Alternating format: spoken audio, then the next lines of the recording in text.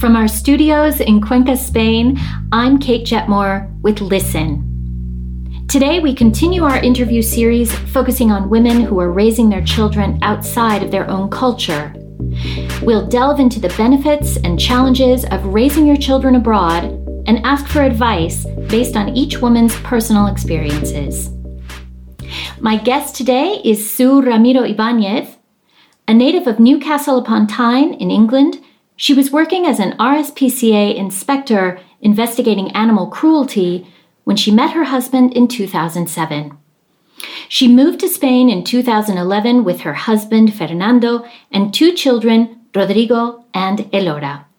They also have 10 pets, including 3 donkeys, 5 cats, 1 goldfish, and 1 dog.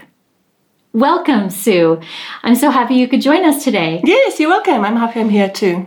Now, I met my husband here in Spain, but you and Fernando met in the UK when he was working there as a veterinary pathologist. Is that right? That's right, yes. He worked at a veterinary pathologist in near Harrogate in England. Okay. And I was working in Newcastle. Okay. Mm-hmm. And so how did you end up meeting? Yeah, it's kind of a long story, but I'll tell you it. We have time. It's interesting. Okay, so I was working as an RSPCA inspector, and what they do is they investigate reports of animal cruelty and also do animal rescues, that sort of thing. But focusing on the animal cruelty side, we used to go to the location, look at the animal.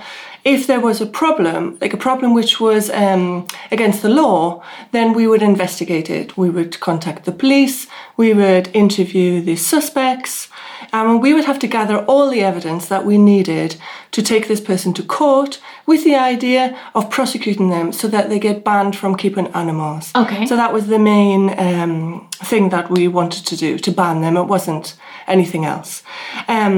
So on this day, yes, it was a lovely day, and I got a call about a horse saying that it was lame, and it was in a field with other horses. And when I got there, there was this poor horse who couldn't walk, and he couldn't weight bear at all on his legs. So I called the vet, who came down, and the police came down as well to look. And was that vet Fernando or a different vet? No, it was a different vet, because Fernando's a pathologist. Okay. He's not clinical. Okay. He works in a laboratory, okay, and he looks on his microscope and he does postmortems. But real vets, clinical vets, they're hands-on. Okay. But so yes, this was a hands-on vet who came, and he said, "Look, I think it's had a broken leg for quite a while. Yeah, and we need to put it to sleep." So the vet had to shoot the horse, and for us to prove that the horse had had a broken leg for a long time, that it had been neglected, we had to get a post-mortem done just on the leg. So this brings us to Fernando. So I obviously rang the pathologist, and I asked whether they could perform a post-mortem. And I went and I passed the leg to Fernando, and we just had a brief meeting. Can you do a post-mortem? We want to check how long this horse has had a broken leg.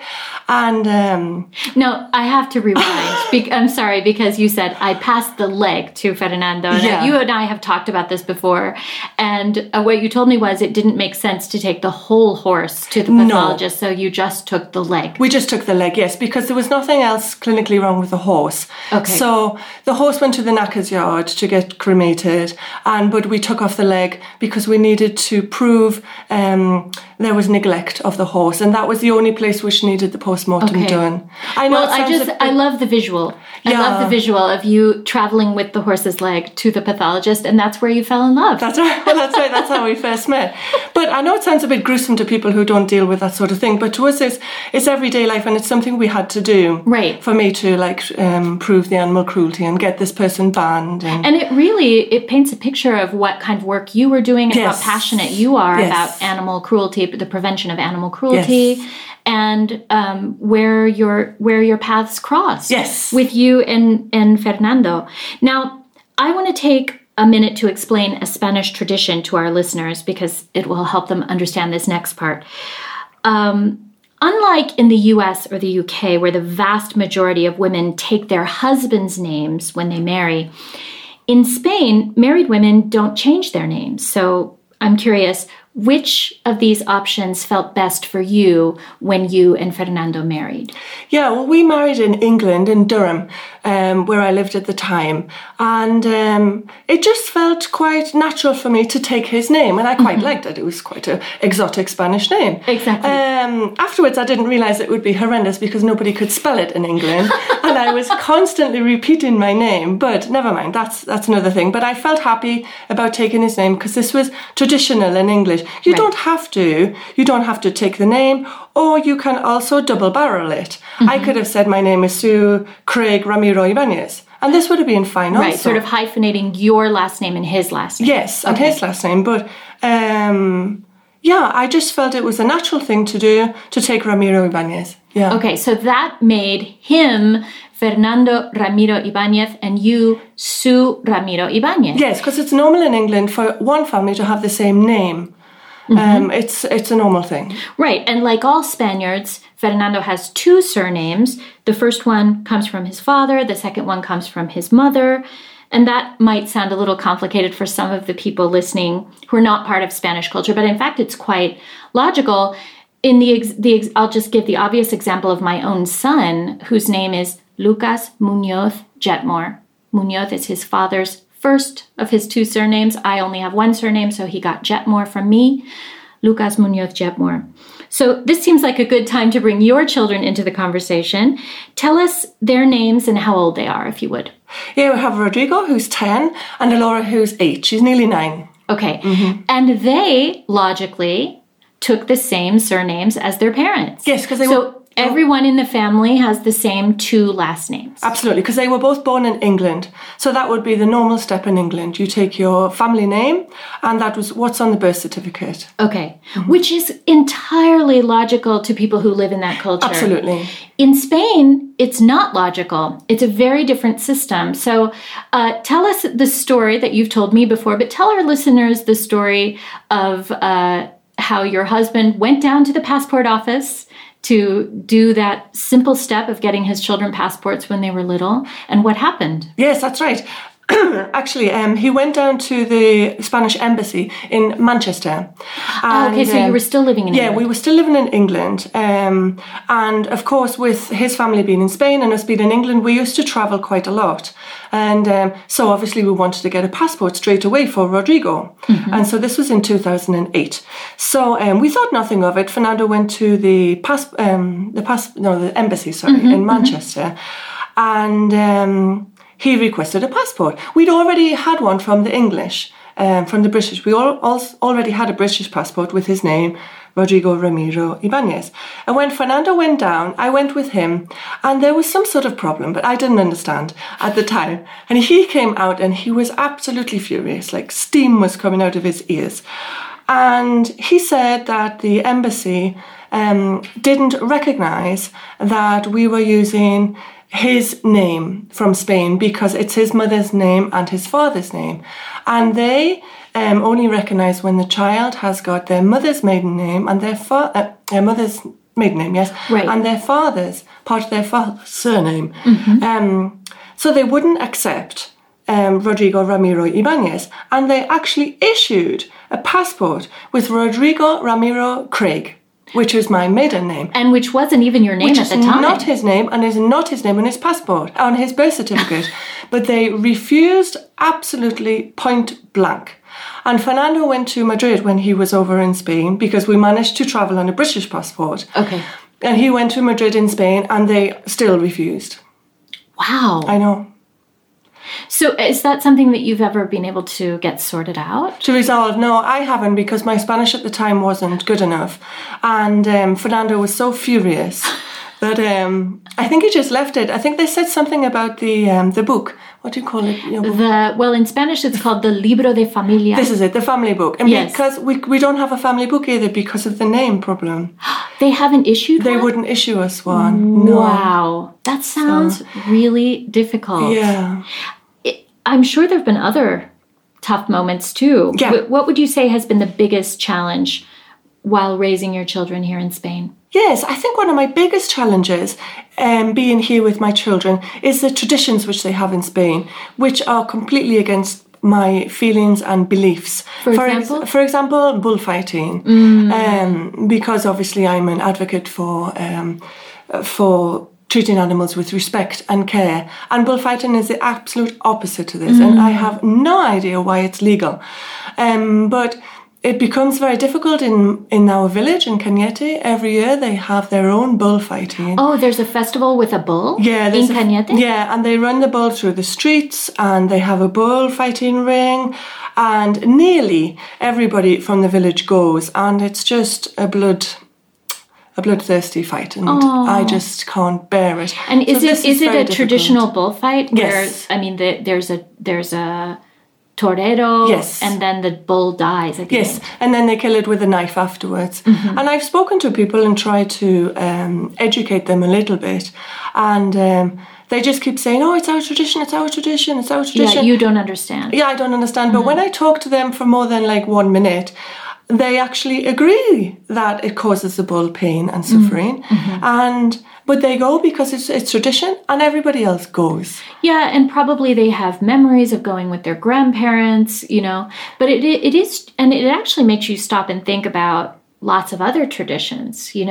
There are many things that we do in our lives, whether it's in Spain or in the UK or in the United States, that just they feel familiar, and so we keep doing them. But when you really stop and think, is that really the way we should be doing things? Yes, absolutely. Because when I do speak to them and tell them, you're causing this bull a lot of suffering and pain, and they say, yes, I know, but I go because everybody else does. Yeah. And it's a tradition. And it's like lemmings off a cliff, isn't it? It is. Yeah, exactly. And it's been acknowledged as a what do you call it in Spain? Like something about tourism. Yes. Like regional tourism. It's acknowledged as a tradition. I can't remember the exact word. It's acknowledged as a tradition which is acceptable. Really? And That's like the qualification? No, I don't know the exact word, but this is what it means. Yeah. Wow. Well, what about in your family? How does your husband feel about bullfighting? How does his family feel about bullfighting? He's very against it, my husband. He's the same as me. So that's good. In your house, you have a little island. Yes, we do that. But my mother-in-law, she goes, and my father-in-law, he goes. I think it's just because he's always went. And it's always been in his life, so they don't see anything different. Right. But what does annoy me is that now it's on the television. Yeah. Sometimes you want to go to a bar for a Coca-Cola, and they've got people killing bulls on the television. I mean, this is wrong, absolutely wrong. And this is a problem. So sometimes when I'm out with my children, I have to be careful if they have the TV on in the bar and things like this. Wow. And I'm guessing you talk to the children about it. How do you handle that? Because they are half Spanish and they are being raised in Spain. So how do you navigate that as a mom? Yeah, as a mom, we kind of just say to them why we believe what we believe, and they kind of accept that. But they do see their grandmother coming along and going to the bullfights. And I've heard them saying to their grandma, why do you go to the bullfights? It hurts the bulls, And their grandma, she can't say anything. She has no answer because she knows it's causing the bulls pain. So it doesn't cause conflict, but I'm proud that my children know the difference between right and wrong. Mm-hmm. Absolutely. Yeah. Now, I know from previous conversations that you quite like how children are treated in Spain in general, as compared to in certain contexts in the UK. Can you talk about that a bit? Yeah, I think so. There are obviously good parts about living in Spain. And I do think that people have a little bit more respect for children here. I know it sounds a sweeping comment, but I do. I don't know. Sometimes in England, when I go back, because I go back every summer, and I see if there are children misbehaving, everybody will stare at them. And people, if there are children running around. And what do you mean by misbehaving? Like they're younger, so they haven't quite been socialized yet? Is that what you mean? Maybe. Or if they're in a park and somebody's running around screaming or something, just playing. Do you know what I mean? They're just playing, but going a little bit crazy. Yeah. Where, like in Spain, you see that people going a little bit crazy, and people tend to just let them be here, I think. And if it's not hurting anybody, they're let be and they're let to express themselves. Yeah. But I think in England, it's a little bit more restrained. And if this does happen, mothers or the carers will be expected to rein their children in a little bit. To control them. Yes, whereas here I quite like how they do have a little bit of freedom and a bit crazy time. So I quite like that. And I also like how children are incorporated more into social life, into evening activities. I don't think that children should be out late at night, but if there is something interesting at a local bar or something, like a festival or something, and it happens to close at 9 o'clock at night or something, I think if there's no school or something, it's fine for your child to go. But in England, it wouldn't be accepted. Obviously, there's lots of alcohol around, and children would not they either wouldn't be allowed in the bar or they would be really frowned upon. Whereas in Spain, it's quite normal. It is absolutely normal to see people out for drinks. And you mentioned 9 o'clock, but till midnight you see kids in bars with their parents. Yeah, that actually will come as a surprise, I think, to some of our listeners from other cultures. In the United States, I think it's illegal. I don't think you can take your children in a bar or a pub. And even in a restaurant where alcohol is sold, you can't have them in the part of the restaurant where it's just the bar. Yes. You can have them seated at a table where everyone's eating and someone's having a beer or wine, but they can't be up at the bar in the bar area. I think there are merits for this so that the children haven't got contact with the alcohol. But here it seems to work. And it does. I've never seen kids with drinking alcohol or anything like that. I haven't seen any of those problems. So I think every now and again, I think it's a good idea, you know? So that's one of the things I like. Yeah. What would you say is the best thing about raising your kids abroad? The one thing that's sort of a gift that you're so grateful that you can give them? Yeah, I think the best thing to give them is their bilingualism. I think this is definitely the best thing to give them because they are... And are your children bilingual? Yes, they're bilingual. I only speak English with them. Fernando only speaks Spanish with them. So I think this is a gift they have, So I think this is definitely the best thing. How do you think that will benefit them in the future? I think it'll benefit them because they'll have more opportunities to work wherever they want. They won't have language problems, well, not within Spanish and English. And I just think it gives them a little bit more confidence as well. So yes... I agree. I think for a professional job, which I'm hoping that they will go into, they will need English and Spanish. They will need both. So, well, Sue, thank you so much for being with us today. I really appreciate your time, and I hope you'll be able to come back again and talk to us again in the future. Okay, that's great. You're very welcome. Thank you. Next time on Listen, we'll be joined by Michelle Franche, a Canadian from French Quebec, raising her son and twin daughters in Spain. Hope you can join us. Listen is sponsored by RAF, cutting-edge cuisine in a traditional setting. For a look at the RAF dining experience, visit www.rafsanpedro.es. That's www.rafsanpedro.es. The executive producer of Listen is Laura Muñoz Solera. Our technical director and engineer is Iñaki Martinez, with technical support from Juan Jesus Martinez. Our web guru is Lauren Lovett. Additional engineering and original music from Lucas Muñoz Jetmore. I'm Kate Jetmore, and this is Listen.